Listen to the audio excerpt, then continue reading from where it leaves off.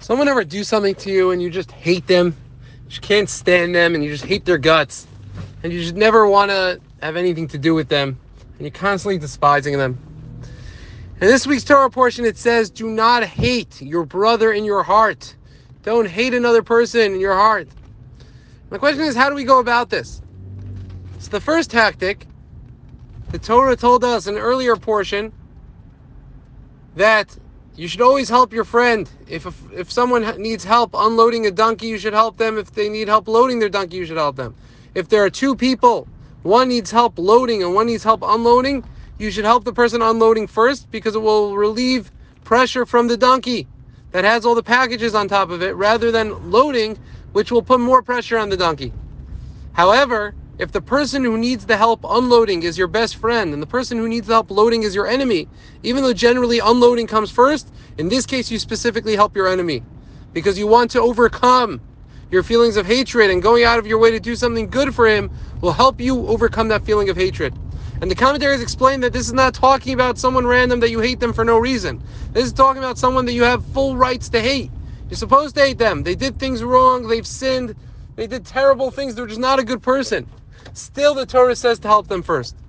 And the explanation given, the commentaries explain,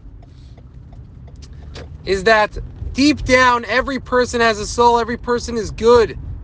And every person doesn't really want to do the wrong thing, even if that's his essence, that's what the person does all the time. Deep down, that's not who the person is. The person is really a good person. So there are a few ways to approach this. Number one is think about deep down that the person is really a good person, but that's a lot of times tough because he did something to me and he's a jerk.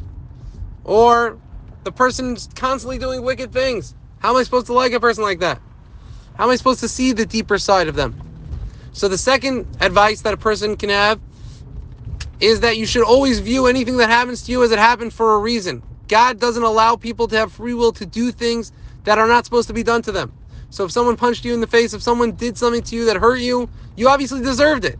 Now they used their free will to choose to do that, and therefore they will be punished for that. But at the same time, you can't take it personally, and you shouldn't feel like this thing only happened because of them. And that's one way of removing the personal hatred there. And a third tactic, I believe, that can be used is to think deep down, if this person is good, what's the reason why they're doing this? A lot of times you'll find if someone put you down, they put you down because they're suffering from low self-esteem. And this is the way of lifting themselves up, and they're not healthy. And you should feel bad for them rather than hating them. And many different symptoms could cause people to do bad things, and we should recognize that really they're good people, and it's because of some health problem, etc., that could be the reason why they did it.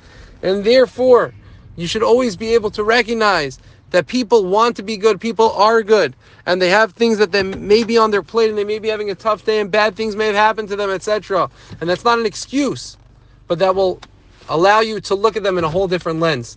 And with that, may we merit to have clarity and to be able to love everyone and never hate someone and not hold a grudge or be biased against anyone.